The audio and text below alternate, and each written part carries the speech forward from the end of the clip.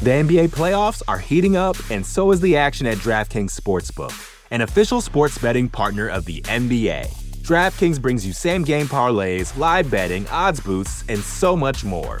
You can download the DraftKings Sportsbook app now and use code VOXMMA. That's code VOXMMA for new customers to get $150 in bonus bets when you bet just $5. Only on DraftKings. The crown is yours. Gambling problem? Call 1-800-GAMBLER. Or in West Virginia, visit 1-800-GAMBLER.net. In New York, call 877-8-HOPE-NY or text HOPE-NY 467-369. In Connecticut, help is available for problem gambling. Call 888-789-7777 or visit ccpg.org. Please play responsibly. On behalf of Boot Hill Casino and Resort in Kansas, 21 and over. Age varies by jurisdiction. Void in Ontario. Bonus bets expire 168 hours after issuance. See dkng.co/bball for eligibility and deposit restrictions, terms, and responsible gaming resources. You know how to book flights and hotels. All you're missing is a tool to help you plan that unbelievable travel experience. That's why you need Viator. Book guided tours, excursions, and more in one place. There are over 300,000 travel experiences to choose from, so you can find something for everyone. And Viator offers free cancellation and 24/7 customer support for worry-free travel. Download the Viator app now and use code Viator10 for 10% off your first booking in the app. Find travel experiences for you. Do more with Viator. You're listening to the Vox Media Podcast Network.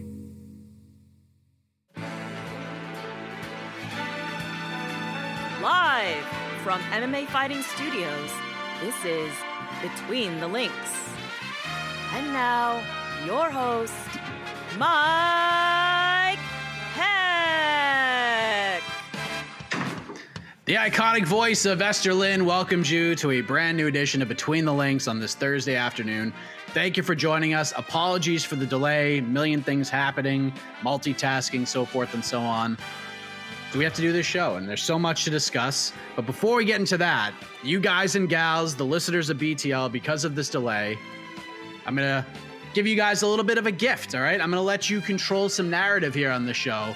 Not only will you be voting for the winner of the show this week in the soon-to-be displayed poll on the YouTube chat, we're also going to let you, at least one of you anyways, get some credit for creating the knockout round question. So if you have a fun MMA-related, a little bit spicy topic for this final round, have at it, put in the chat. Casey will scoop them up. He'll pick the best one. We'll flash it on the screen. That's how we'll end the show. But let's get into this. Let us introduce the participants first. He is the brand new commissioner of the PFL, apparently. And you can check out his first 5 draft picks for the 2022 season over at MMAfighting.com, or you can listen to them on the MMA Fighting Podcasting Network. The multi-time BTL champ, Mr. Jed Meshew. Hello, sir. Or should I say Commissioner Meshew? Look, we're doing great things with the Smart Cage. I'm really excited about our future. Bruno Cappelozza fighting tonight, you know, that's a thing. So tune into the PFL, because also it's coming to Hotlanta, to a place that no one knows about, but it's coming to Atlanta nonetheless. The PFL, we're on the rise, baby. Let's go. And now we introduce a very busy individual. He's been a part of all iterations of this show over the years. He'll be ready for some home cooking next week, covering UFC 274 right in his backyard of Phoenix, Arizona. We welcome back from MMAfighting.com, Mr. Jose Youngs. Hello, my friend. What's up, guys? Decided to bust out the sleeveless shirt today because it is exceptionally hot today, and I'm going to dread walking through downtown Phoenix with all my camera gear tomorrow. So just trying to stay cool. And again, I called out another person. He didn't show, so you gave me the Walmart version of him, also from, I guess, the same state. Let's bring it on. There we go. Jed, your response to this before we get into the first topic. I don't need to talk trash to Jose. One, I'm clearly not the Walmart version of Connor, but we did go to UGA. I'll let him have his beef with Connor. You know, they can settle up. I've handled Jose plenty of times before, so I don't need to bring myself to his level. I've got things to do with the Smart Cage. Okay, I'm focused on taking things to the top. The MMA draft is so tremendous. Go read it. Go listen to it. I don't know if I've ever had so much fun on a day off in my entire life. But let's get into this, gentlemen. Let's begin with the biggest story in combat sports right now. Tyson Fury, and Fury planting the seeds for a fight with the UFC heavyweight champion Francis Ngannou. Ngannou goes into the ring after Fury picks apart and then absolutely annihilates Dillian White in the 6th round in front of 94,000 plus in London. Francis goes on the MMA Hour, said the fight with Fury will happen, and if the UFC wants to keep him on the roster, that has to be part of the negotiations. So Jed Meshew, a few days have passed since the greatest post-fight show in MMA fighting history took place, and we discussed this in the almost immediate aftermath. 5 days later, is the idea of these two men fighting more enticing, less enticing, or have you feeling exactly the same as you did on Saturday night? I feel almost exactly the same, because excitement was never the issue or the point that was a problem here. I'm not that excited about it. I'm fine with it, and it'll be a fun, exciting thing that happens, even if it is a foregone conclusion for the outcome. It will still be an interesting thing. We haven't had a lot of these crossover fights before, and when you have, the two best guys in their respective sports competing, that is at least some level of interesting, even if we all know how it's going to go. So it's not about the excitement level, but I feel extremely confident that this fight is going to happen. I was pretty confident on our post-fight show. I'm even more so now, because I think Francis Ngannou just desperately wants it, and Tyson Fury is willing to do it. I know that, my opponent was very into Tyson Fury doing a bunch of boxing things, and maybe that still happens. I'm not here to say that Tyson Fury won't decide he wants to have a $500 million fight with the winner of Joshua Usyk. If he does, great. I'm buying it. I'm tuning in. That's an awesome fight. But he can do that and bide his time until next summer, at which point Francis Ngannou he's going all out. You heard him this week say, if there is no world I re-sign with the UFC if boxing is not an option. I think the only reason he does that is because he feels truly like that Fury will give him this opportunity, and he is going to take it if it happens. And so he is setting himself up to do it, and there's no reason for Fury not to do it. Frankly, like, why would Fury pass on this? For what reason would he be like, I don't want to do this? He's going to take that free big old paycheck that comes with it. So I'm feeling even more confident that this is what happens, but my excitement level is about the same. Jose, maybe we won't use the word excitement level, because you have been staunchly on the other side of the excitement discussion. So has your stance changed at all? Has your interest levels risen even 1 inch? Because I can't imagine that they could have fallen any more than where they were at on Saturday. A lot of people are under the misconception that I don't want this fight to happen, period. I just don't want it to happen next, because we keep like, if it happens, I'm going to watch it, because weird freak show fights will drum up any interest in anybody, especially like in the comic book world. Whenever Marvel and DC did things, I was very interested in it, but in the grand scheme of things, it didn't do anything for any storyline I was interested in. Now we keep talking about Tyson Fury boxing Francis Ngannou next. I don't want that at all, because we keep saying like, and there's a lot of people saying, oh, this, like, the Usyk Joshua fight will always be there. He can always go back and do that. That's not true. The best Tyson Fury we have right now is right now. There is not, as my opponent said, there is not an outcome outside of Tyson Fury mollywhopping Francis Ngannou that is going to happen. He could take 2 years off from boxing and probably still be Francis Ngannou. I want to see prime Tyson Fury fight prime Usyk or Anthony Joshua, and then you know what else will still be there? The Francis Ngannou fight. Let Francis Ngannou heal up, and then when Tyson Fury makes history and cements himself as a top 5 heavyweight in the history of boxing, then that fight gets that much bigger, because if he beats the winner of Joshua and Usyk, he becomes the undisputed heavyweight champion of the world, something that very few people have done and no one has done since Lennox Lewis retired and vacated all the belts. He needs to do that for his legacy. And everyone keeps saying you can't buy your lunch with legacy. His legacy fight just happens to be his biggest money fight as well, against the winner of Joshua and Usyk. I also do not like this narrative that Francis Ngannou deserves this. I hate the word deserve because that is very subjective. If we're talking about deserving, if Alexander Usyk wins, he would have 4 of the 5 belts and in the middle of a war where he was on the front line. Tell me who doesn't deserve a shot at unification from someone that is basically like leaving his country behind to go do a sport. So like the phrase deserve needs to be struck from the lexicon of this fight because I hate it. I've had difficulties in life. I deserve to watch an undisputed heavyweight title fight. That's my stance on that. But my interest level in this fight is the same. I don't want it next, but if it happens in like a year or so, so be it. I just want an undisputed heavyweight champion in my life. That was a very good speech right there. So I'm going to stick with you, Jose, because you're on fire right now. Because we have Francis Ngannou, a guy who is becoming a bigger star for the UFC every time he fights.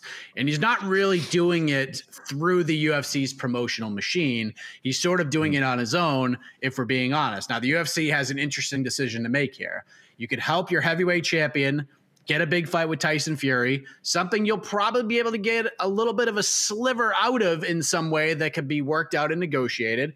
No one expects Francis to win, as both of you have alluded to. So his value in the eyes of MMA fans certainly would not drop. Francis gets paid. UFC gets a little sliver of that. He's happy. I mean, there's a lot of positives here, Jose. UFC executive, we're going to put that hat on you right now. How are you feeling about this right now? Like, if you work for the UFC executive committee right here, are you going into the boardroom and putting Francis over for this spot? To fight Tyson Fury, if I'm the UFC, that's what I want to do. If there is no part of Francis Ngannou that wants to re-sign with the UFC unless you add Tyson Fury, I would just, do the Conor thing. Like, at the end of the day, the UFC is going to want a piece of the pie, and it's going to be a massive number. It's not going to be as big as Fury Joshua. That's not going to happen. I'll say it again. But Tyson Fury, Francis Ngannou is probably number 2, number 3 most valuable option for Tyson Fury now, outside of like Mike Tyson getting a time machine and coming from the past to fight him. But if I'm the UFC and I want a piece of the pie, I at least bend a little bit to Francis Ngannou. You did it to Conor McGregor. If I'm Francis Ngannou, I don't want that to happen, obviously, because if you don't include the UFC, you get a bigger piece of the pie. And you don't have to give any to the UFC. But if I'm the UFC and you lock up your heavyweight champion for the foreseeable future and you let him go do this boxing thing, I think that would be best case scenario for the UFC because, like you said, him losing, which he will not hurt him in the eyes of MMA fans or in the MMA world, and he'll become that much bigger of a star, and he has to come back to you after. If he doesn't re-sign, he goes to fight Tyson Fury, gets more of the pie, and then can sign wherever he wants or just keep boxing. You get nothing. So if you want something out of it, re-sign.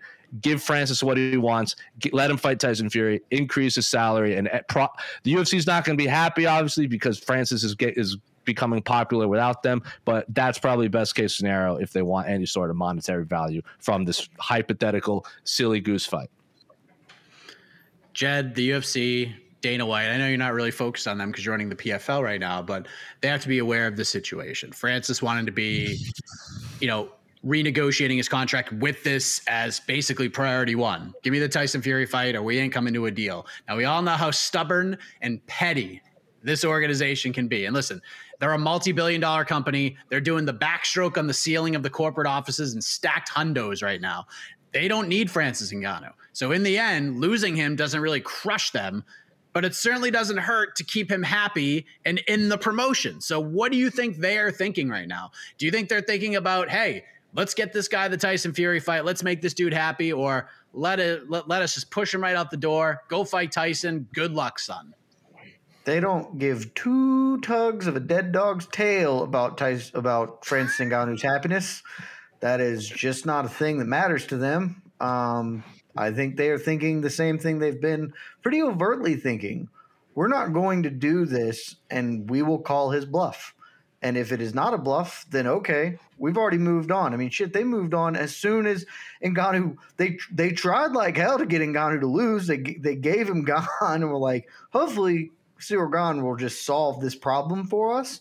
He didn't, and now they're in this room. But they immediately moved on and were like, all right, well, yeah, he's going to be out. He's not going to fight, whatever. We're going to make an interim title. And they're trying to put John Jones and Stipe Miocic in an interim title, maybe in the fall. Maybe not, because, I take anything John Jones says with a huge helping of salt. But if they're trying to do that, they've already functionally moved on from the same way that when Henry Cejudo said, I've retired unless you paid me more money, Dana said, cool, I'm going to give that belt to Petr Yan, and we're done with you. Bye. He's chucking the twos at Ngannou. They're gone. Throw deuces, man. It just is what it is. They aren't going to do this for whatever reason. Maybe it's pettiness. Maybe it's stubbornness. Maybe it is just recognizing that they conceded once, and because they conceded this the one time, this is now a semi-ever-present thing, because boxing is where fighters can make more money than in the UFC, because the UFC is a terrible organization that doesn't pay fighters what they're worth. So now they're getting more and more fighters wanting to go box. They want to go box Jake Paul and do all this stuff. And they're just not going to give that any bit of kindling to light a match with, because they don't want to have to deal the same thing with Kamaru Usman down the line. Even though Usman is even less likely to get a fight with Canelo Alvarez and Tyson Fury is, because ain't nobody other than Kamaru and Kamaru's immediate family want to see that fight. They just don't want to have the conversation. And Ngannou is not worth it to them from a value prop to have him maybe go lose, maybe dampen his value or the UFC value, however you want to view it. Maybe he gets injured. Maybe he goes and fights Fury and then just doesn't ever come back. And then they've gained really nothing from this, but allowed him to do it and maybe get a small piece of that action. They've drawn a line in the sand, and they're not going to let him go. It's ridiculous, by the way, that they can draw this line in the sand, because boxing is not MMA, and so there's no reason that Francis Ngannou shouldn't be able to go compete in an entirely different sport than the one he is under contract with. But it is what it is. They're not going to move, and so Ngannou's not coming back to them, I don't think. If life were an MMA fighting article, Francis Ngannou would be in a great position right now, because he'd be with Eagle FC. We would allow this fight to happen. We would allow any boxing fight to happen, but that's neither here nor there. So last thing on this, there's talks about whether it be next or at least sometime in the future. So let's play this game. Jed, true or false? By this time next year, this fight is signed. May not have happened yet, but this fight will be on the books. Fury and Ngannou, some weird combat sports matchup by this time next year. True. I think this fight happens probably not next May, just because that's usually when Canelo likes to fight, May 5th or whatever. But if Canelo's injured, wouldn't be shocked if they tried to snake that weekend. But I think early next summer.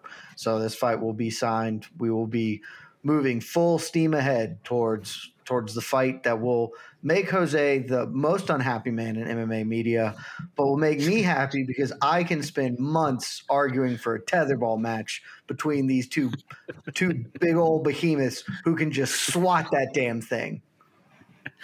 Jose, true or false? Same question. By this time next year, you and Jed are back on BTL debating whether or not this is the right decision to actually put this fight on the books, because it will be done. Signed, probably true. It won't happen in May because, May 5th or whatever, Cinco de Mayo, as we call it in my, culture. Important date, which Canelo will box on for the rest of time, and he won't be injured ever for that. But probably true. It'll be on the books, just won't have happened yet. Because also Francis Ngannou had pretty bad knee surgery, so let's wait for him to heal up before you can even talk about a boxing match. Look, for Francis' sake, I hope he gets it. I would love to see him get that payday. And I think it's part of the UFC thing. I think he's a man of principle. I think he will come back and fulfill his UFC obligations. But if not, he makes more money. We'll see if there is fun to be had in the combat sports world. There will be more fun to be had here in the virtual combat sports world that is BTL on this program. But the first point of this match goes to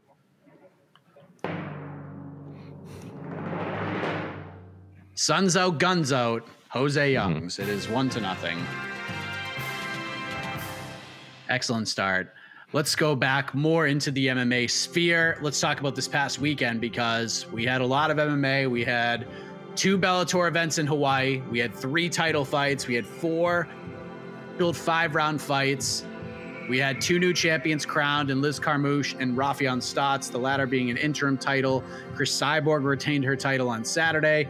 The UFC was back in the Apex as well, with Jessica Andrade strangling Amanda Lemos with the standing arm triangle in the first round of that main event, and some other notable things that came out of that card as well. So, Jose, we start with you. Who won the weekend overall in MMA? Before we get to the whole MVP chatter, was this a Bellator victory or a UFC victory?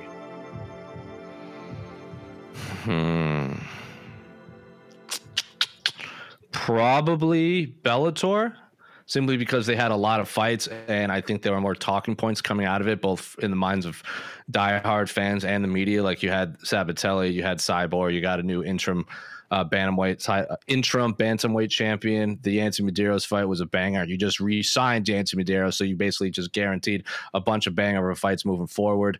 So probably them. I think the Andrade, the last, like, the Andrade Lemos main event was obviously very high level stuff, but the rest of that card obviously left much to be desired. So I'm going to say Bellator. They just seem to have more storylines coming out of it. And how often do we hear about us talking about, like, oh, I can't wait for so-and-so to fight so-and-so in Bellator? And that's what we're getting with Sabatelli and Rafion Stotts. Sign me up for all of that. So I'm going to say Bellator is the big winner. Jed, agree or disagree? Are you on Team Bellator coming out this weekend, or do you think the UFC went out there and snuck one away with their one event against 2 Bellator events? Man, no love for KSW, Sebastian Prismas. Getting a second round submission, maybe one of the top 15 135ers in the world. Fine, Mike. Okay, I see where we're at. We're UFC Bellator only. Give me Bellator though. I don't know. The UFC card felt like no one cared. Hell yeah to Jessica Andrade. She's awesome and one of the most exciting fighters in the world. But honestly, there's not a lot to add to what Jose said. Bellator had there are too many fights. I watched all of them, covered both events for us. They didn't really need to do back-to-back events. They could have just made one super awesome card. But the fights are mostly good. And all of the fights that mattered were actually really good. So, for 278, obviously the Carmouche thing was ended in a way that leaves a sour taste in your mouth. But the 2 play-in fights for the Grand Prix, Enrique Barzola looked awesome, and Danny Sabatello. I want to be extremely clear. This is a Danny Sabatello podcast now. Whoever's competing, they are contractually obligated to rep Danny Sabatello, because, as the man told us himself, he's really effing good, and Leandro Ego sucks. And that was one of the best promos that's ever happened in the sport. So for that alone, they would have won. But then 279 was great. I mean, Cyborg Blancow was way more fun than anyone thought it would be, even if it was mostly one-way traffic. Arlene Blancow is tough as hell, so props to her. Rafion Stotts taking the title, the interim title, whatever, with the knee head kick thing over Juan Archuleta, who's a guy I respect a tremendous amount. And Patchy Mix just turning our rankings up on its head, basically. We talked about it on the ranking show this week because everyone really likes Kyoji Horiguchi, essentially, at MMA fighting, and we think he's really good. And then Patchy Mix beat him. That really screwed up like our entire bantamweight rankings.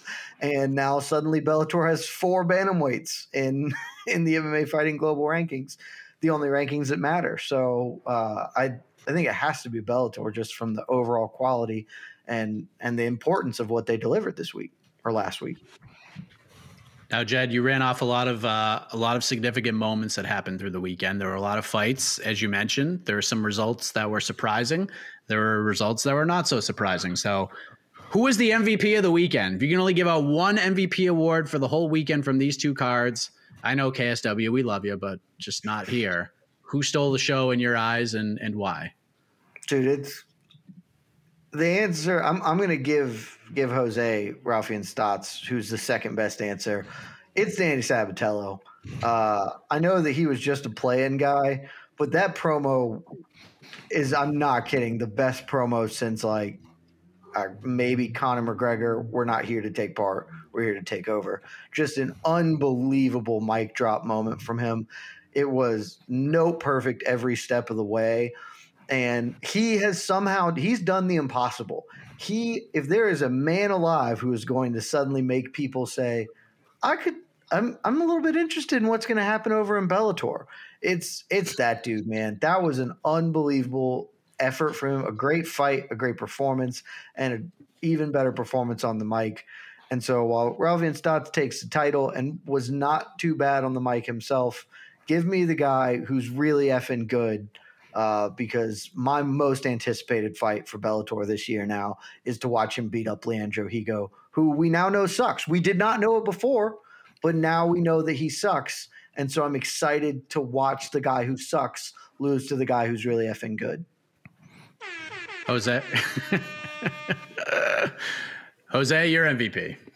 Well, I wasn't going to say Raufeon Stots, but since my opponent decided that he was going to answer for me, I decided to change my mind as soon as he said that. So the winner of the week, I would say it's Cris Cyborg because, her contract is coming up. So obviously you want to go out on a win when you're about to enter free agency, a la Michael Chandler, because then you can ask for a boatload of money to do whatever you want to do. So Cris Cyborg, I think a lot of us thought she was going to just starch Arlene Blencowe in under a round. I think a lot of us said a round and a half, 1.5 rounds, 2 rounds, whatever. What 5 rounds, hard fought fight. The fact that we had that, it's not the answer, but the fact that in the post show we were like, "What was this the best fight of the weekend?" The answer was no, because that was the PFL fight between Jeremy Stevens and Chase Collard. That Clay Collard, that's the best fight of the weekend. This is probably 2 or 3. So the fact that we're putting a 5-round Cris Cyborg rematch in that conversation, kudos to you. You went out on a hard-fought win. You did an Akuma punch in the first round, which was just straight out of Street Fighter. A very absurd technique to use, but the fact that a video game technique worked in real life, kudos to you again. And now you could go sign a bunch of money to fight Kayla Harrison and actually, throw yourself back into the mix of, is Cris Cyborg the best female fighter in the world? Because if she goes out there and just dismantles Kayla Harrison, the answer is probably yes. And if Kayla Harrison gets to dismantle Cris Cyborg, she makes a lot of money and then she cements her own legacy. So I would say Cris Cyborg winning probably her last fight on her Bellator contract, going out on a high note, using an Akuma punch, going 5-round hard-fought fight. She's the big winner. In Jose's world, I have to assume that Valentina Shevchenko got hit by a bus for Cyborg to suddenly be the best fighter, and like a big bus, because as we've discussed before, if she gets hit by a small one, she's going to do more damage to the bus. Well, I guess my reason would be if Cris Cyborg beats Kayla Harrison, that's a bigger win than anyone Valentina has ever had in MMA. Ooh, that's an interesting question. So if Cris Cyborg beats Kayla Harrison, she is right there in the conversation again. I think a lot of people kind of push her to 3rd or 4th now after Valentina and Amanda and Kayla. If Cris goes out there and just smushes Kayla Harrison, she has to be 1C. She's certainly in the conversation. Yes. I'm trying to figure out if I think beating Kayla Harrison is better than beating Holly Holm. Is it better than Joanna at flyweight? That's another thing you got to add in. That's also, I don't know. The Juliana Pena win has aged very well. Yes, it has. And when she beats her again later this year, it's going to be. But the thing is, like Mike, you said it a lot in Jacksonville when you interviewed people that when Hamzat fought Gilbert Burns or when Hamzat was on the rise, it was just a matter of fact of he was going to just eat his opponent. That's Kayla Harrison in the women's. That's Kayla Harrison. Everyone just assumes she's going to win. So if Cris Cyborg goes out there and has a hyper competitive fight or just crushes her, the fact, like what we would be talking about with Gilbert Burns if he had beaten Hamzat would be the same thing. We have odds on that fight somewhere. It's got to be somewhere. We'll see if we can find it, at least by the preview show tomorrow. Especially if Cris Cyborg goes up to 155 to fight her and beats her, that would be even more impressive. Oh wow, Cris Cyborg is a favorite in the hypothetical matchup. Minus 200. Wow. I didn't think it would be that high, crazy. But I would probably favor Cris. I would not have thought it would be that high either. Yeah, I didn't think it would be minus 200. By the way, shout out to you, Danny Sabatello. I'm jumping on the train because I've been on the show and I've been telling people that Danny Sabatello should have been in this damn tournament from Jump Street. That should have been a 16-man tournament just to put him in. The commenters laughed. The panelists laughed. All of you laughed. And now you're looking at the platinum hair and the big shades and the promo. A+. Well done, Danny Sabatello. You are the MVP of the weekend. There was some fun stuff for sure. We're going to close out the show with this weekend stuff. But first, some Triple C talk. That's why you're all here. Mm-hmm. Let's go. Let's keep that conversation going. Point for round 2 goes to the president of the Henry Cejudo fan club, Jed Meshew. It is 1-1. The NBA playoffs are heating up, and so is the action at DraftKings Sportsbook, an official sports betting partner of the NBA. DraftKings brings you same-game parlays, live betting, odds boosts, and so much more. Don't miss out as the NBA postseason winds down. And new customers to DraftKings can bet $5 to get $150 in bonus bets instantly. You can download the DraftKings Sportsbook app now and use code VOXMMA. That's code VOXMMA for new customers to get $150 in bonus bets when you bet just $5. Only on DraftKings. The crown is yours.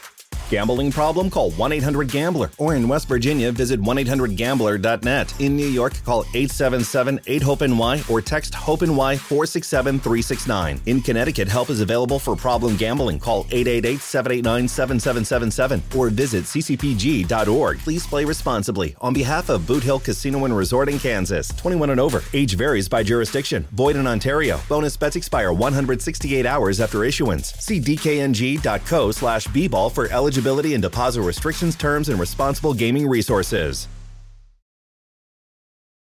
It's only a kick, a jump, a block. It's only a serve. It's only a tackle, a run. It's only for the fans. After all, it's only pressure.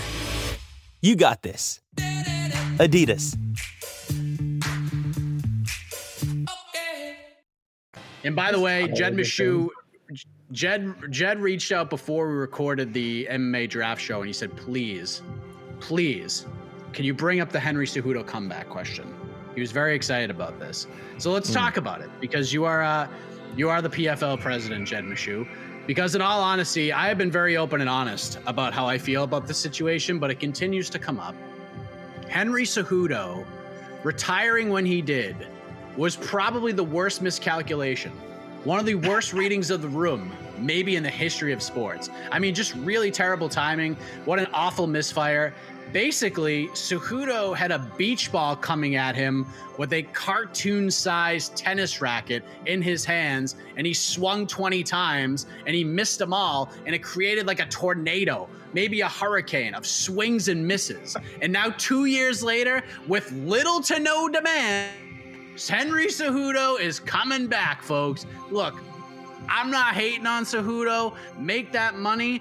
The guy's resume might be the best ever in combat sports. So it is not. The competitor Henry Cejudo, no issue with. The problem is nobody seems to care all that much. At least that's what I see, and that's my opinion. So, Jose, Cejudo is coming back, it looks like. Fans don't seem to care all that much. Dana White certainly doesn't seem to care all that much, or even believe him at this point. You are the man who says, I don't believe it until both men are locked in the cage. Mm-hmm. Your reaction to this comeback, or this potential comeback, of Triple C? It doesn't surprise me. The second he retired, I'm like, he'll be back, because it's not like he was retiring because he was hurt, because he was old or washed out or anything. He just wanted, to make a lot more money, and then it didn't come his way. And then all of a sudden, a lot of outspoken bantamweights, and, he wanted to do the history fight against Alex Volkanovski, but obviously Dana was wary for probably a couple of reasons. One, Henry Cejudo left him high and dry as essentially a double champion. That obviously pissed him off. Two, he doesn't want another George St. Pierre fiasco to happen, where a retired fighter comes out, beats a guy in a weight class above him, and then immediately retires again, because that just, you look silly there again. So I was not sold on that fight ever happening unless Henry Cejudo which again, I wasn't even confident he would stay at featherweight because he would be an exceptionally small featherweight. Like imagine him fighting Yair and Max and Zabit and all those guys. Like it's not going to happen. Him coming back at bantamweight was always a lot more feasible to me. There's not a lot of fights that he would take at flyweight, especially now that his teammate Figueiredo is the champion, and maybe the Moreno fight down the road because there is beef there. But the fights to make were always a bantamweight. Petr Yan talks like a type of trash similar to Khabib, where it's very matter of fact and scary Russian. Aljo, for as corny and cringy as he is, can also get into verbal sparring matches with Henry Cejudo. They're both high level wrestlers. From their backgrounds are high level wrestlers. Obviously, Henry Cejudo's won an Olympic gold medal. His is a little higher. The TJ Dillashaw rematch at 135 was always there too. The Dominic Cruz fight, the Jose Aldo fight, which was booked at one point before everything fell apart. So the more interesting fights, both in terms of selling point, with both guys verbally sparring and actual competitiveness. 135 was always the weight class I wanted him to come back at. I'm just very surprised. I'm not surprised he's coming back. I'm very surprised that Henry Cejudo is now tweeting about Aljamain. I thought he would be all aboard the fighting Volkanovski train, especially when Volkanovski said, yeah, I'll fight you. If no one at featherweight is going to cement themselves as number one contender, why not fight Henry Cejudo? So I thought that was going to be the route that Henry Cejudo would take, just keep on going after Volkanovski. I bet he had a conversation with UFC brass. They're like, chill out with the featherweight thing, maybe down the line, but for now, focus on bantamweight. So that's what he's doing. Sure. So I'm more surprised that he's going after bantamweights. He's pivoted very hard to now want to reclaim his bantamweight title. So not surprised he's coming back. Am surprised he's focusing on bantamweight. Jed, your thoughts and your thoughts on Jose's comments there, because he makes a lot of sense. And we kind of talked about this a couple of weeks ago, which is off topic. We weren't even planning on talking about it. And we both went on kind of a rant about this. We both sort of felt that if you were going to make the Volkanovski fight, you should have made it for the Jacksonville event, because there's your chance. Holloway out, there's your chance. You got Zombie, cool. But if you're going to do it, that was the time to do it. And they didn't. So what do we think now? A couple weeks later, Cejudo's coming back. Do you care? Your thoughts? I have many thoughts. The first one is that I do not care, even a little bit. I just don't. Henry Cejudo has managed to make me not like him, and not in the good way where I will watch him lose, in the way where my happiest scenario is he just vanishes from the sport and I no longer have to think about him. And I did not feel this way prior to his retirement. I was like, oh, Henry Cejudo. I don't know, this King of Cringe stuff is real weird, but pretty damn good fighter. Love to watch him compete. Now I'm just mostly I would love to not have him on my timeline. That would be chef's kiss beautiful. And for the record, we did the fantasy MMA draft. We took 25 fighters, including luminaries like Brandon Moreno and Renier de Ridder, and Henry stayed on the sidelines. So I don't think I'm alone in believing that no one cares about this man, who is, just for the record, not the greatest combat sports athlete of all time, because winning a UFC belt does not really register in the global scheme of combat sports. I'm sorry, MMA is a great sport and we love it. It's been around for about 30 years and does not have the lineage and history of winning multiple titles in, say, 7 weight classes in professional boxing, or multiple gold medals in wrestling or judo. So, sorry, Henry, you're just not that. To Jose's point, I don't even know if Henry had to have a conversation with the UFC brass, because you can pretty much establish what Henry's going to do by just looking at it and thinking, what is the most obvious, transparently self-interested move possible? Because that's what Henry has done for the past 3 years, functionally. He knew he is not going to get a featherweight title fight. I would venture to say he's never going to get one, but he's certainly not going to get one coming back regardless of what happens. I don't care if Alexander Volkanovski plants a flag in the ground and says, I will only fight Henry Cejudo. Dana White is not going to open himself up to a second GSP scenario. He just ain't going to do it. Man got burned once, he's not going to get burned again. And so, knowing that he now has to come back and win a fight, his options are, well, I can go try and fight Max Holloway, who will beat my ass, or I can try and go fight more winnable fights at bantamweight, reclaim the belt, and then potentially use that as leverage so the UFC can at least promote a super fight of champion versus champion down the road. I don't think that will happen. Again, I truly do not believe they will let Henry Cejudo fight for the featherweight title unless he commits to fighting as a featherweight, because if he did win, and he would not, Volkanovski would defeat him, but if he did win, that man would retire in the ring instantaneously. There is not a chance in hell if he ever wins the 145 strap that he is fighting again. There just ain't no friggin' way. And there's no incentive for the UFC to want him to do it. So he put himself in a box with all of this. He's made himself substantially more annoying and less interesting for guys like me. And it's all just kind of where it is. Like, if he comes back and fights Aljo on the merits, that's a great fight. I'll watch the hell out of it for that reason. But no one's clamoring for it. And I still think that there's a fair chance he doesn't actually come back and compete, because he's just said it so much. I need to see him in the cage before I say, yeah, he's actually going to fight. And even then, my level of care is very low. Just going back to the draft, Vicente Luque went in the draft before Henry Cejudo did. Just putting that out there. I mean, that makes a ton of sense. Yeah, I mean, that's a great pick. I'm happy. I'm thrilled. And the beauty of it is I still get Henry over at Eagle FC, at least on the commentary side of things, which is just fantastic. I feel confident saying that we could have gone another 5 rounds. We could have done 10 rounds and 50 fighters, and I don't think Henry was coming off the board. Like, I just truly don't think anyone was trying to take that man. Super hot take. I would have taken Jake Paul over Henry Cejudo. Just throwing that out there as a business move. But anyways, that's neither here nor there. Jed, you got the magic pencil now. Let's just say all your doubts go away. Henry's coming back. We know he's tough to deal with, because if I get the mighty pencil, he's not getting a title shot. He's not fighting Aljo. He's certainly not fighting Volkanovski. He's certainly not going to fight Figgy.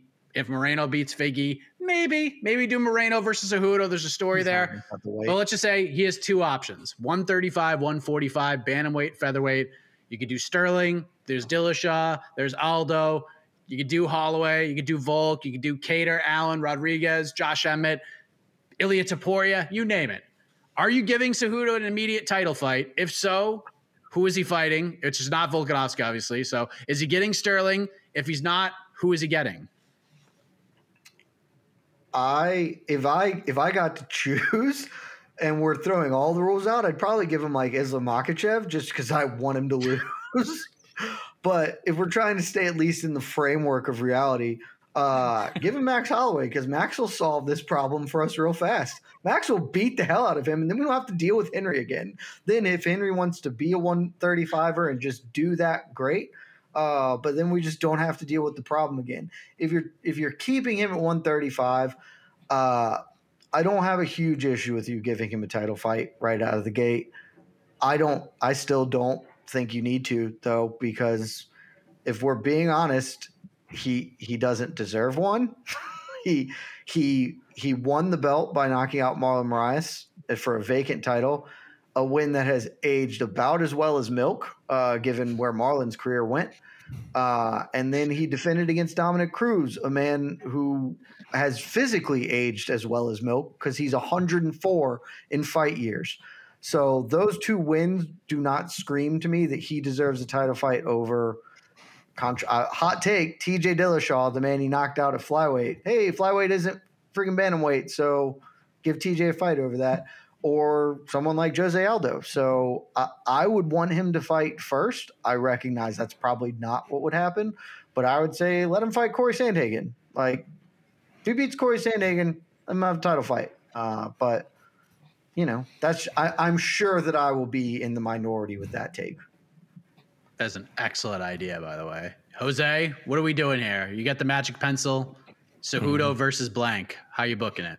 Cejudo's going to fight Peter Yan, the fight that should have happened instead of Yan versus Aldo on Fight Island, considering that was for the vacant bantamweight title. So Yan gets to fight Cejudo. Winner can get the number one contender shot against the winner of Aljamain Sterling versus TJ Dillashaw. Jose Aldo will fight Dominic Cruz. It has to happen now before the two get more old and injured. Corey Sandhagen can fight the winner of Rob Font versus Chito Vera. Merab can fight probably the winner of, I don't even know, maybe he gets the winner of Font and Cheeto. Sean O'Malley will probably fight Adrian Yanez. Frankie Edgar will probably fight Ricky Simone. Pedro Munoz versus, I don't know, fill in the blank. So there's a lot of fun fights at bantamweight, but Peter Yan is going to fight Henry Cejudo if I have the matchmaking pen, and everything else I just said will happen as well. I will say this: if Henry signs on for either of those fights, I'm not going to say my stance changes all that much until he gets in the cage and fights. But if he goes out and beats either of those guys, then he gets all my respect. I will come on this program and I will sing his praises. I won't. For sure. I think Yan is the fight just makes the most sense in the fact that if Yan beats Cejudo, you can't argue he gets the winner, the next title shot, because he would have essentially beaten the guy that never lost the title. And if Cejudo beats Yan, he never lost the title, and he just beat the number one ranked bantamweight after the current champion.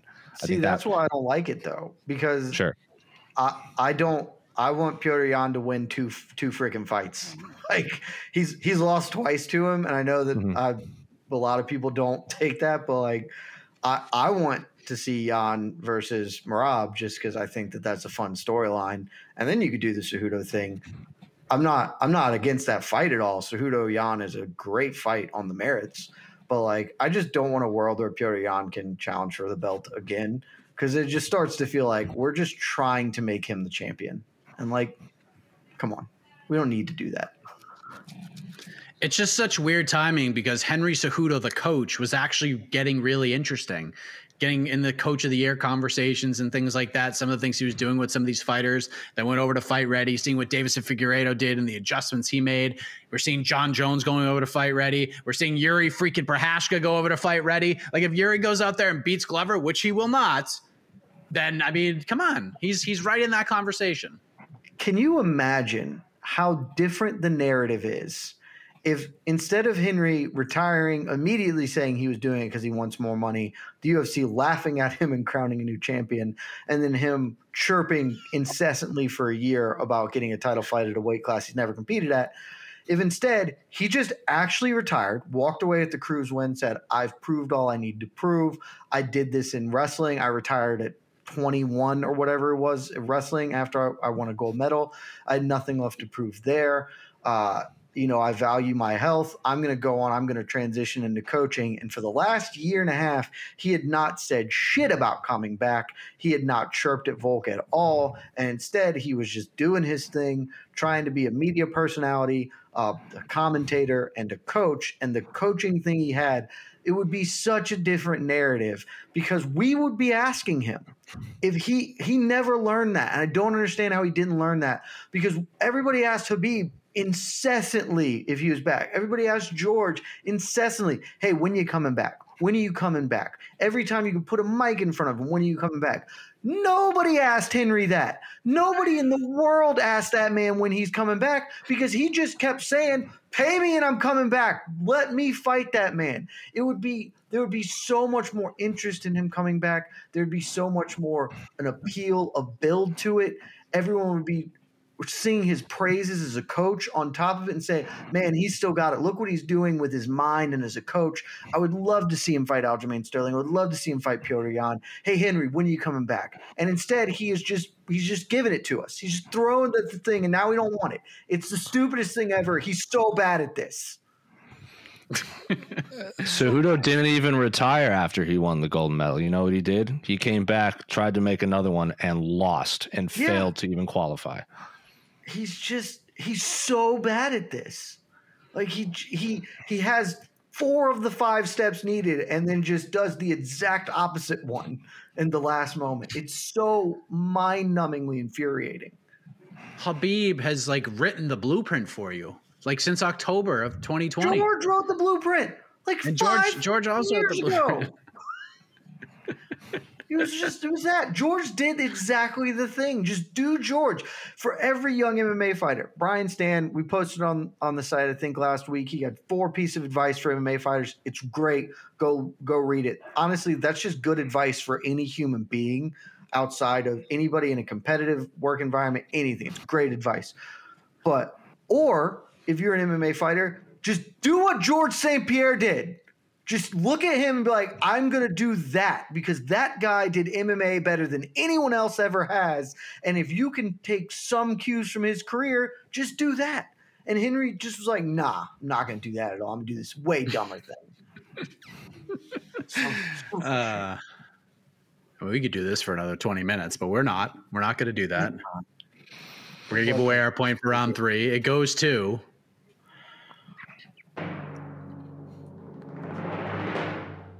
I mean, this is a Jed Mishu round all day. It's 2-1. Any questions that make me angry? Well, I mean, we could talk about this weekend. Hopefully it doesn't make you that angry because the UFC is back. Great. Best bantamweight in the world, baby. It was amazing on Saturday watching Tyson Fury and Dillian White fight in front of 95,000 people. Everyone was electric. People were throwing shit in the ring. Like, it was just, what a scene. And then the first thing we see in Las Vegas is an empty Apex, and we see Dean Barry almost rip the eyeball of Mike Jackson out of his head. Like, it's just, what a weird thing. I'm glad to see the UFC starting to venture out with these fight nights. They're going to Austin on June 18th, so now we're starting to do a little something, traveling outside of the Apex. I get it. It's a moneymaker. It's great to have your own venue, but starting to get a little bit tired of it. But anyways, the UFC is back in that iconic building this Saturday. UFC Vegas 53, the main event, Rob Font versus Marlon Vera. Big fight in maybe not the best division in MMA, but certainly the deepest division in MMA. Jose, we begin with you. Your thoughts on UFC Vegas 53, this main event, the card as a whole. Bantamweight's not the deepest division in MMA. It's not. It's very like 1 through 25 is so good, but like 1 through 60 at lightweight is also even better. So yeah, bantamweight is the flavor of the month and the thing that people like to say when they like to be different. We call them contrarians. It just happens to be the second best division in MMA right now. That's either here nor there because this main event rules. I don't agree that Rob Font is the best bantamweight in the world, nor does my opponent. He's just, again, going to say it because it's the thing to say right now, and he likes to be different. Marlon Vera is very good. I think I am not quite sold on Marlon Vera being a top 7 bantamweight in the world because he was about to lose to Frankie Edgar before he front kicked him. The Jose Aldo fight and the Song Yadong fight, I think he lost fair and square. The Song Yadong fight I know is a little murky and this and that. I'm also not a big fan of how Marlon Vera handles losing because it's always everyone else's fault and not his. He also, like, if you watch Marlon Vera fights, he does a lot of, and I know we like to use the phrase, if you're not cheating, you're not trying, or everyone should cheat in MMA and this and that, but no one actually believes that. Again, they're just saying it because it's the funny thing to say. Don't hit your opponent after the bell. Marlon Vera does that a lot, and he gets away with it a lot. He'll throw like a sneaky elbow on the ground and then stand up and walk away. Just don't do it because you're elbowing another human being in the face when you're not supposed to. He also likes to give the finger to people. That's fine, but like, why are you doing that to Frankie Edgar? It doesn't really make much sense. Like, you're giving it to Frankie Edgar and then you're hugging him after. Just keep that same energy, bro. I don't quite understand that because if you actually look into Marlon Vera's background, his story is actually like pretty fantastic, and how he like got into MMA and his daughter's medical conditions and this and that, and how he's fighting for all that. It's great. Doesn't need all the tomfoolery that goes around it, but if that's him, keep that same energy, I guess. Rob Font, I thought that fight against Jose Aldo is one of the more underappreciated fights of last year. It was obviously the best fight of the night. It wasn't the Mallory Martin, Cheyenne Velismus fight. Was that card, the Aldo Font card? Yep. That was the best fight. Sure was. Aldo Font was the best fight of the night and one of the 10 best fights of the year, I would say. One of the better bantamweight fights of the last year. So I'm excited for him to fight. He's a very good boxer. I'm also excited to see Marlon Vera fight over 5 rounds because Rob Font's done it. Can Marlon Vera do it? If Marlon Vera just goes out there and destroys Rob Font, then we got another top 5 bantamweight in the world. And then you know what? That fight, that inevitable rematch against Sean O'Malley will be that much more interesting. Now, if Rob Font goes out there and just does what Calvin Kattar did to Giga Chikadze, Rob Font just cements himself as not the best bantamweight in the world, but very clearly a top 5. So 10 out of 10 main event. Do I wish fans were in attendance? Sure, but I'm also in the boat that I don't particularly care where this fight takes place. I just want it to take place, and I want them to get paid to do it. I will watch them fight in an alleyway. I will watch them fight in front of 100,000 people. I just want to see Rob Font fight Marlon Vera, and I am exceptionally excited for this main event. Man, it's well said. Nicely done. Jed, is this one you're calling your friends and saying, hey, don't go out, don't go to the barbecue, stay home, watch this event? No, God, no. Those shouts, it is an earlier one, and I love those because it means, things will wrap at a semi-reasonable hour here on the East Coast. Look, the main event's great. I'm going to disagree with Jose on a number of things. First, fully support cheating. I don't support hitting your opponent after the bell because that feels dirty. But like a low blow, that's just part of the game at this point. Maybe don't go full eye gouge like Barry did, but cheat to win, get 2 paychecks. It's what it's all about. I do support him. That lightweight is the best division, but bantamweight's really fun. It's just not the best because 4 Bellator fighters are in our rankings, which I think by definition means that division can't be the best division in the world. But these 2 bantamweights are really good. They're really good fighters. There was a time when I thought that maybe Rob Font was low-key the best bantamweight in the world, and then he got taken to school by Jose Aldo. So he's not. But, he's a top 5 bantamweight. Marlon Vera is certainly top 15, probably top 10-ish, certainly in that kind of fringy range. And this is a really great fight. And then because my opponent didn't mention it, I'll go ahead and say it. If you're going to stay in and watch, it's for one reason. It's not the main event, which is a 10 out of 10 fight. It's for the co-main event because the greatest heavyweight of all time, Andrei Arlovski, the most successful and accomplished UFC heavyweight of all time. This is math, not opinion. Mike, it is fact based on data and science. Andrei Arlovski is going for I believe it's his 38th UFC fight is happening on Saturday. That is an obscene amount of heavyweight fights for one man, and he's doing it again. It's against Jake Collier. That fight itself is probably not going to be the most exciting thing you've ever watched, but you have to respect a man who has damn near 40 times stepped into the actual octagon to fist fight another man who weighs somewhere between 205 and 265 and is going to try and separate him from consciousness. He is the greatest, most successful UFC champion of all time, and I will tune in for that if nothing else.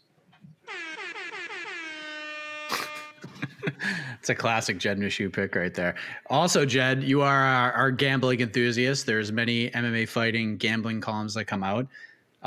Some history being made on Saturday. Right now, Alexander Romanov, Jed, is a minus 2,200 favorite against Chase Sherman, which I believe, and you might know better than I, he is the biggest favorite heading into a fight in the history of the UFC. I think that's probably correct. Also, that line is insane. Don't get me wrong. I suspect that Alexander Romanov is going to win this fight and probably do so handily. The man is looking svelte these days. God, you can't take anything away from him. But I'm interested because this fight was supposed to happen last week, and Chase Sherman was only like a plus 800. He's now like plus 1,200. And I don't know if it's just because everyone got smarter and was like, oh, plus 800. He should be a bigger favorite. Or if they were just like, they got scared off by whatever the medical issue that Chase Sherman had that meant he could fight 7 days later. But I totally meant to say this. We get to watch, again, said it last week, brilliant matchmaking. The Vanilla Gorilla versus King Kong. Like that's A+ work from Sean Shelby, and I'm here for it. I like this card a lot. Like, it's not, listen, is it the deepest star riled card of all time? No, but there's some really good fights on here. There's some storylines that I want to see play out. Andre Feely, Joe Anderson Brito is an interesting fight. Can Grant Dawson bounce back from the Ricky Glenn fight against a tough dude in Jared Gordon? We get GM3 Gerald Meerschaert back in our lives. We got, what else do we got? We got Tatsuro Taira making his UFC debut. I mean, this is fun. Christoph Jocko, Gerald Meerschaert may be the fight between the two fighters who I have the most consistently screwed up spelling their names. Like, I don't know who else would be in contention for that particular award, but I can never spell either of those gentlemen's names correct in the first try. Yeah, Jocko is definitely on the list. Real quick, last thing, by the way, before we get to the last quick topic here in regulation, get those question ideas in for the knockout round because it's coming quick. Leave them in the chat. Casey's collecting them, I'm sure. Jose, speaking of history, we got a big one on Saturday. Madison Square Garden, boxing, Katie Taylor versus Amanda Serrano. This is it. First of all, let me just say that both of these teams have done a tremendous job promoting this fight. These two ladies have been everywhere on the freaking Today Show. This is what you're supposed to do in combat sports. This is how you introduce these individuals and these fighters to the public. This is how you build stars. You do that. You put them on these programs. So taking all that aside, as a boxing enthusiast, Jose, this is a historical fight. Two women selling out MSG, massive gate, all that. Are you interested in the matchup itself? Like, what about this matchup itself stands out to you? Well, it's the two best female. It's two of the three best female fighters. I know Clarissa Shields, if she wants to declare herself, or if people want to tell me that Clarissa Shields is the best female boxer on planet Earth or of all time, I'm not going to argue because she's pretty much done everything you can in boxing. And like she herself said, she could take 5 years off, go do MMA for 5 years, come back to boxing, and still be the best. And you know what? She's probably right for that weight class. Now, Katie Taylor and Amanda Serrano, they sold out Madison Square Garden for a couple of reasons. One, because they are, like I said, two of the three best. And anytime you get like two of the three best in the same weight class, you want to see them fight. Wouldn't it be crazy if that happened in the men's heavyweight boxing division? That would just be bananas, wouldn't it? If Tyson Fury fought the winner of Anthony Joshua versus Usyk, it would be the same thing. It's that they're the two of the three best female fighters on the world, going for all of the belts. Amanda Serrano, I believe, is one of three, maybe one of four fighters to hold like championships in like 4, 5, 6 weight classes, like her, Manny Pacquiao, Oscar De La Hoya, and I think she's the only female fighter to do it. So she also has wins in jiu-jitsu. She also has wins in MMA. She also even did some pro wrestling and Impact Wrestling, so she's doing everything. Katie Taylor just happens to be the better boxer, I would say. If you're just looking at the sweet science of boxing, Katie Taylor, if you look at her last fight, maybe the age is catching up to her. She still won.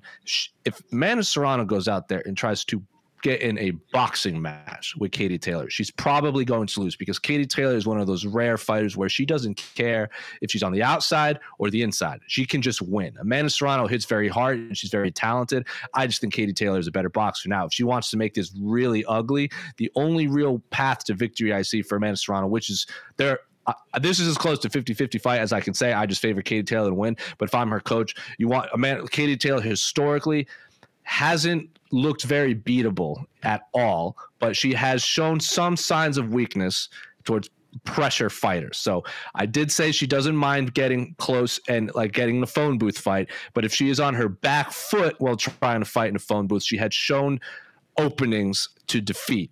That is how Amanda Serrano could win and should implement her game plan. But at the end of this, if this fight is going to happen, I'm glad it's happening now in front of people in Madison Square Garden.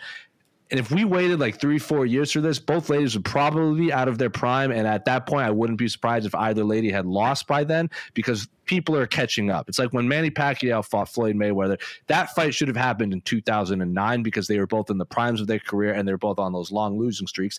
I don't want that to happen, to circle back with Fury, Joshua, and Usyk. That's why I want this fight now. I don't want that freak show fight.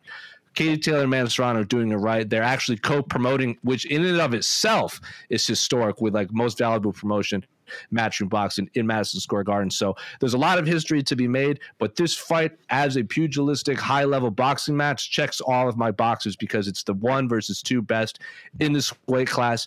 Also, I think Katie Taylor, if she does win, is the best female boxer of all time. And like I've said a million times, anytime the best does something, I'm going to tune in and watch it. And if Amanda Serrano wins, I fully expect them to run it back, maybe even 3 times. And I think that's what women's boxing is missing. One of these high-level rivalries that can really – because if they fight 3 times – every single fight is going to sell out in an arena, especially if they win. The Irish, they travel.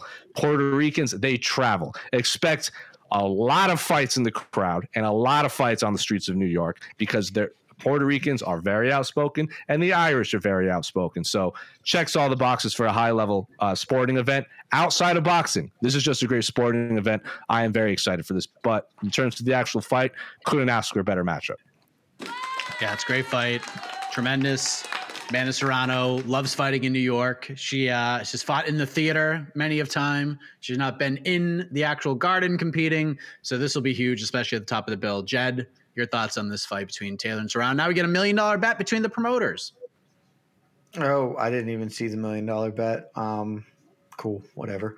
Yeah, this is really this is as good as it gets in women's combat sports, basically. So I'm all here for it. I'm a little surprised that Katie Taylor's the underdog. I mean, it's getting a little old. That is shocking for me. But it's pretty.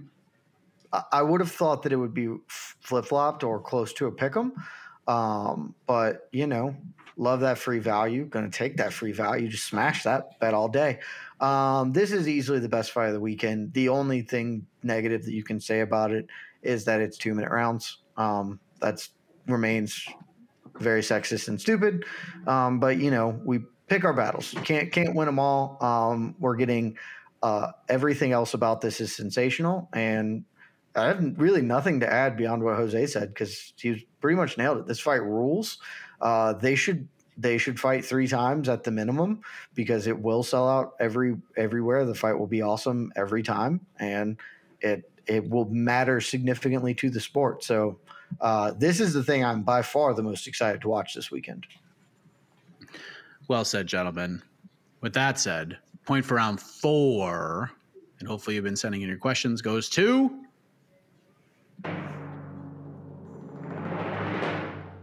I mean, typically when an opponent says, I don't have anything to add, that's usually good for the other person who said the thing before him. So Jose Youngs gets the point. It is 2-2. Shocking development. Another day is here, and you're ready for it. What to wear? Check. Breakfast, lunch, and dinner? Check. Planning for what's next and how to save for it? That's where Bank of America can help. For your financial to-dos, Bank of America has experts ready to help get you closer to your goals. Get started at one of our local financial centers or 24/7 in our mobile banking app. Find a location near you at bankofamerica.com/talktous. What would you like the power to do? Mobile banking requires downloading the app and is only available for select devices. Message and data rates may apply. Bank of America NA, member FDIC. With threats to our nation waiting around every corner, adaptability is more important than ever. When conditions change without notice, quick strategic thinking is crucial. And with obstacles consistently impending, determination is essential in overcoming them. It's this willingness, decisiveness, and resilience that sets Marines apart. With our fighting spirit, we don't just fight battles, we win them. Marines are the constant our nation counts on to fight the unknown. And through adaptable problem solving, we do just that. Learn more at marines.com. So let's go into the knockout round, the mysterious knockout round, because I have no idea what this question is going to be. Casey is here in the bottom right-hand corner. Hopefully some questions have come in, some good spicy questions. And once this question pops up on the screen, each individual will have 1 minute to answer said question, and then we will turn it over to the people who have been voting in the poll that hopefully has been up throughout the show. Casey, what would you like to say? I was gonna say get a little small talking. I'm still waiting for the questions to roll. We got some questions, but I want to, because we're a little bit, people are listening right now. They have a little about 15-second delay, so I want to get everyone in. So you can talk amongst yourselves. I will say we have not discussed in depth the Kamaru Usman Canelo Alvarez situation. I will walk off. We haven't talked about what's going on. We haven't. I mean, there's some big stories out there. We have not talked MMA draft. Which we would certainly do. There are a lot of things we could talk about. Jake Paul's next opponent. How do we fill one of these big pay-per-view slots at this point? We got International Fight Week coming up. No announced main event. We got July 23rd in London. Don't know if that's going to be a pay-per-view or a fight night. We got July 30th. That's supposed to be a pay-per-view. We got so much going on. Okay. I think I picked a question, but before we do that, you do who's going to go first? Okay. Jose was the most recent victor. Mm-hmm. Pulling off the victory over Shaheen Al-Shadi. Jose, you want to go first? Do you want to pass it? Jed can go first. All right, going for Jed. Giving it to Jed. All right, there he is. I like this question. I like this question. Market 0 Dude 41. Straight up, why was Jed's MMA draft so terrible? That's not going to be the official question, but my draft was unbelievable. If that's the question, so I haven't listened or looked at it at all yet. I got two of the 5 biggest stars in MMA, and I have positionless MMA, and I got Tommy Aspinall. My draft ruled. All right, I have a question. Casey's gonna pull up the question. Here we go. 1 minute on the clock. I will read the question, and then once I finish reading, we can start the timer. I forgot to get my clock ready. I was so busy looking at the questions. All right, Jed's focused. Here we go. Here's the question. I'm gonna let you read it, Mike, when I pop it up. All right. As soon as I finish with the question, here we go. Knockout question from Scott McCrate. You are Dana White, Jed Meshew. How do you ensure UFC 274 exceeds 1 million pay-per-view buys? Go. I don't. This is a great idea. I love the concept, but that cake is baked right now. That's next weekend. What can I do? If I can go kneecap Charles Oliveira or Justin Gaethje and hope that Conor wants to fight on a bum leg. There's nothing I can do on 6 days' notice to make this add 650,000 pay-per-view buys to it. Honestly, I pulled up the card. I'm looking at it right now. You've got 2 title fights. Don't get me wrong. This card rules. And the third fight down, you've got Michael Chandler, Tony Ferguson. But for the love of all things, we're bringing Shogun, who is desiccated carcass, out to rematch OSP. This isn't. There's nothing to work with here. How do you, unless Dana wants to fight Tito on this card on 4 days' notice, we ain't getting a milli. Wow. That was a terrific answer. That was terrific. That was excellent. So is Jose getting the same? He's getting the same question. Yeah, right? same question. Here all right. Jose, Dana White, you have what? You have 9 days to ensure that your big pay-per-view event exceeds 1 million pay-per-view buys. Not a lot of time, my friend. How do we ensure it exceeds 1 million pay-per-view buys? Go. Well, first of all, if I'm Dana White, I pull up my phone and I hit speed dial to Elon Musk because he has a lot of money and I assume has a time machine. So he's going to go back in time with Dana White and pluck a bunch of fighters out from the timeline. Or you know what? The multiverse, because Doctor Strange came out. I just saw everything everywhere all at once. The multiverse obviously exists. So we're going to pick a bunch of fighters out. We're going to have, Sean O'Malley fight Prime Dominic Cruz because, they're both from Phoenix and Tucson. This takes place in Arizona.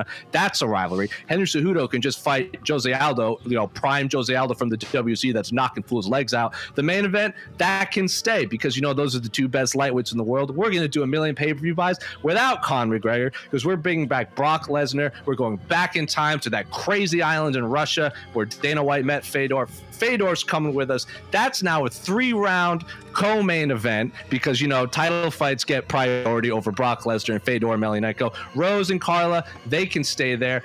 Joanna is now the referee because we went back in time and made her a referee and not a fighter. It's all going to happen. So let's make it happen. I love the avenues both of you took, because Jose went like full on cartoon, like full on 80s, early 90s cartoon. And Jed went like a Netflix movie starring Kevin James path. It was amazing. Just like pull something out of thin air and let's hope it happens. I legitimately pulled it up to make sure the 274 was next weekend. And then my mind wasn't like playing tricks on me. It was like, there's no way to make this $1 million in 7 days. The hell is the question? That's why I love the question. I was like, oh, this is going to be good. Great question. It's a great question. Was like, so vote now. Vote for the next, I don't know, 30 seconds or so. I'll fill time. If you haven't listened to it yet, go listen to it. The draft it's great to read, but it's more fun to listen to on the MMA Fighting Podcast Network. But if you're a visual learner, go check that out, MMAfighting.com. It's a long read. It's a long listen. It's like an hour and 25 minutes, probably, maybe more. But it's who's the first? Who was the first pick? I selected Francis Ngannou for Eagle FC just so we could get some of that Tyson Fury money to set us up for the next 5 years. John Jones in the second round, and I got John Jones at number 2. So not only do I get how many people were in this draft? 5. Well, you wasted your number 2 pick. Number 2 pick is never going to fight. So you wasted your first 2 picks on the 2 best heavyweights in the world that will probably never fight MMA ever again. They're gonna fight. They're gonna fight in my world. And France is gonna make that Tyson Fury money first, and then we're gonna bank, and then John's gonna come in, and they're gonna have the fight. We're gonna make that fight happen. And if we don't make it happen, no one's gonna make it happen. The thing is, Mike came out really strong, and he really faltered down the stretch in the eyes of me. Not at all. Mike does not agree, but he started strong. I'm building a business. I'm building a business. I'm building a dynasty league. I'm not building a 1-year fantasy team. I'm taking the Jose Young's fantasy baseball approach, okay?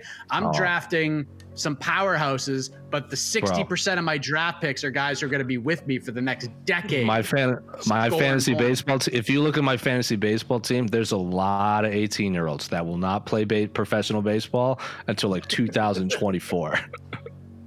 I can't wait till next year when we reclaim and I'm the victor and I have to take the 5th pick instead of the first pick. I got Masvidal, Poirier, and Max Holloway. I'm covered. I got bangers everywhere. All of those people are going to retire in the next 12 months. I liked the Masvidal pick because people are going to watch. 12 months? Now that's a hot take. Wait, so Holloway's going to break the smart cage.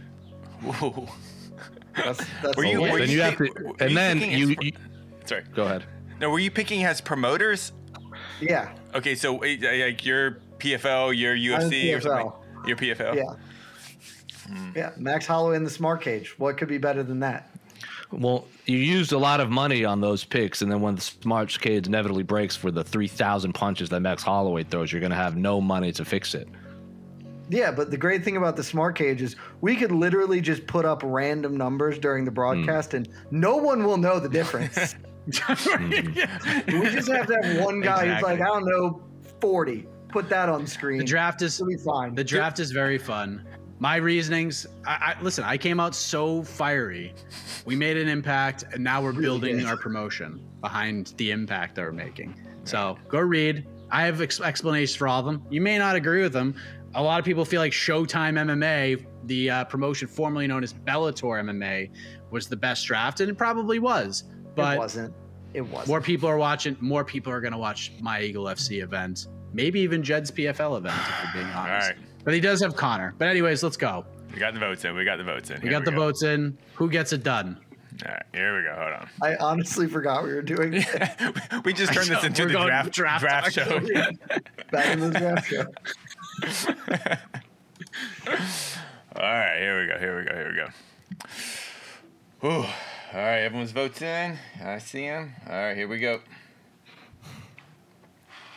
Showtime MMA has the better draft, and I didn't even read the rest. I only read the first 3. Well, your winner. I have to pay Anthony Pettis first, but go ahead. Your winner. Oops, dang, I messed that up. Your winner with 60% of the votes,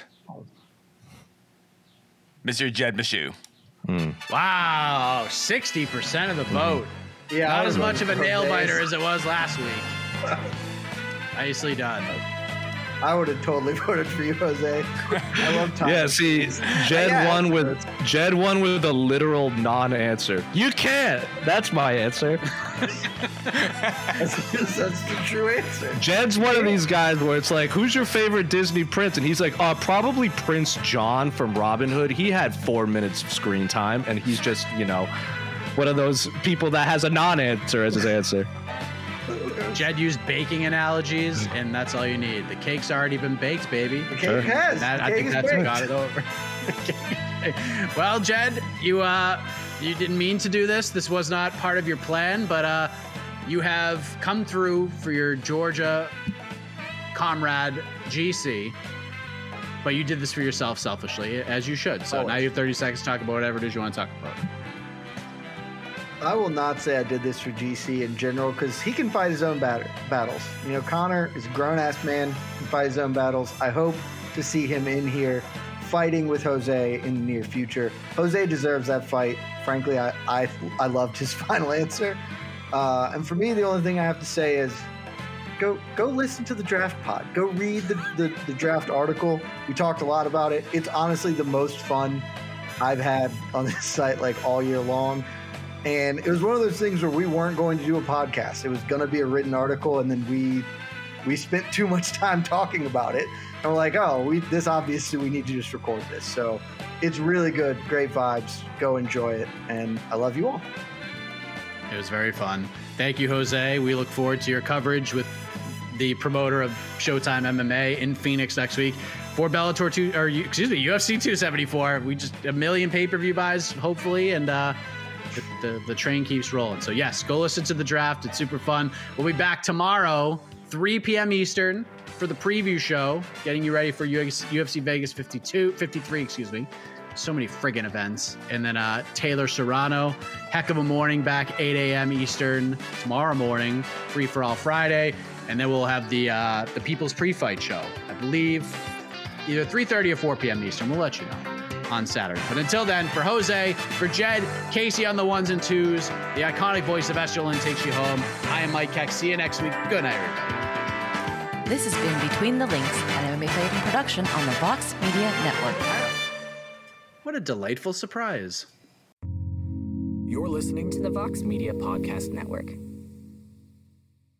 The NBA playoffs are heating up, and so is the action at DraftKings Sportsbook, an official sports betting partner of the NBA. DraftKings brings you same-game parlays, live betting, odds boosts, and so much more. You can download the DraftKings Sportsbook app now and use code VOXMMA. That's code VOXMMA for new customers to get $150 in bonus bets when you bet just $5. Only on DraftKings. The crown is yours. Gambling problem? Call 1-800-GAMBLER. Or in West Virginia, visit 1-800-GAMBLER.net. In New York, call 877-8-HOPE-NY or text HOPE-NY 467-369. In Connecticut, help is available for problem gambling. Call 888-789-7777 or visit ccpg.org. Please play responsibly. On behalf of Boot Hill Casino and Resort in Kansas, 21 and over. Age varies by jurisdiction. Void in Ontario. Bonus bets expire 168 hours after issuance. See dkng.co/bball for eligibility and deposit restrictions, terms, and responsible gaming resources.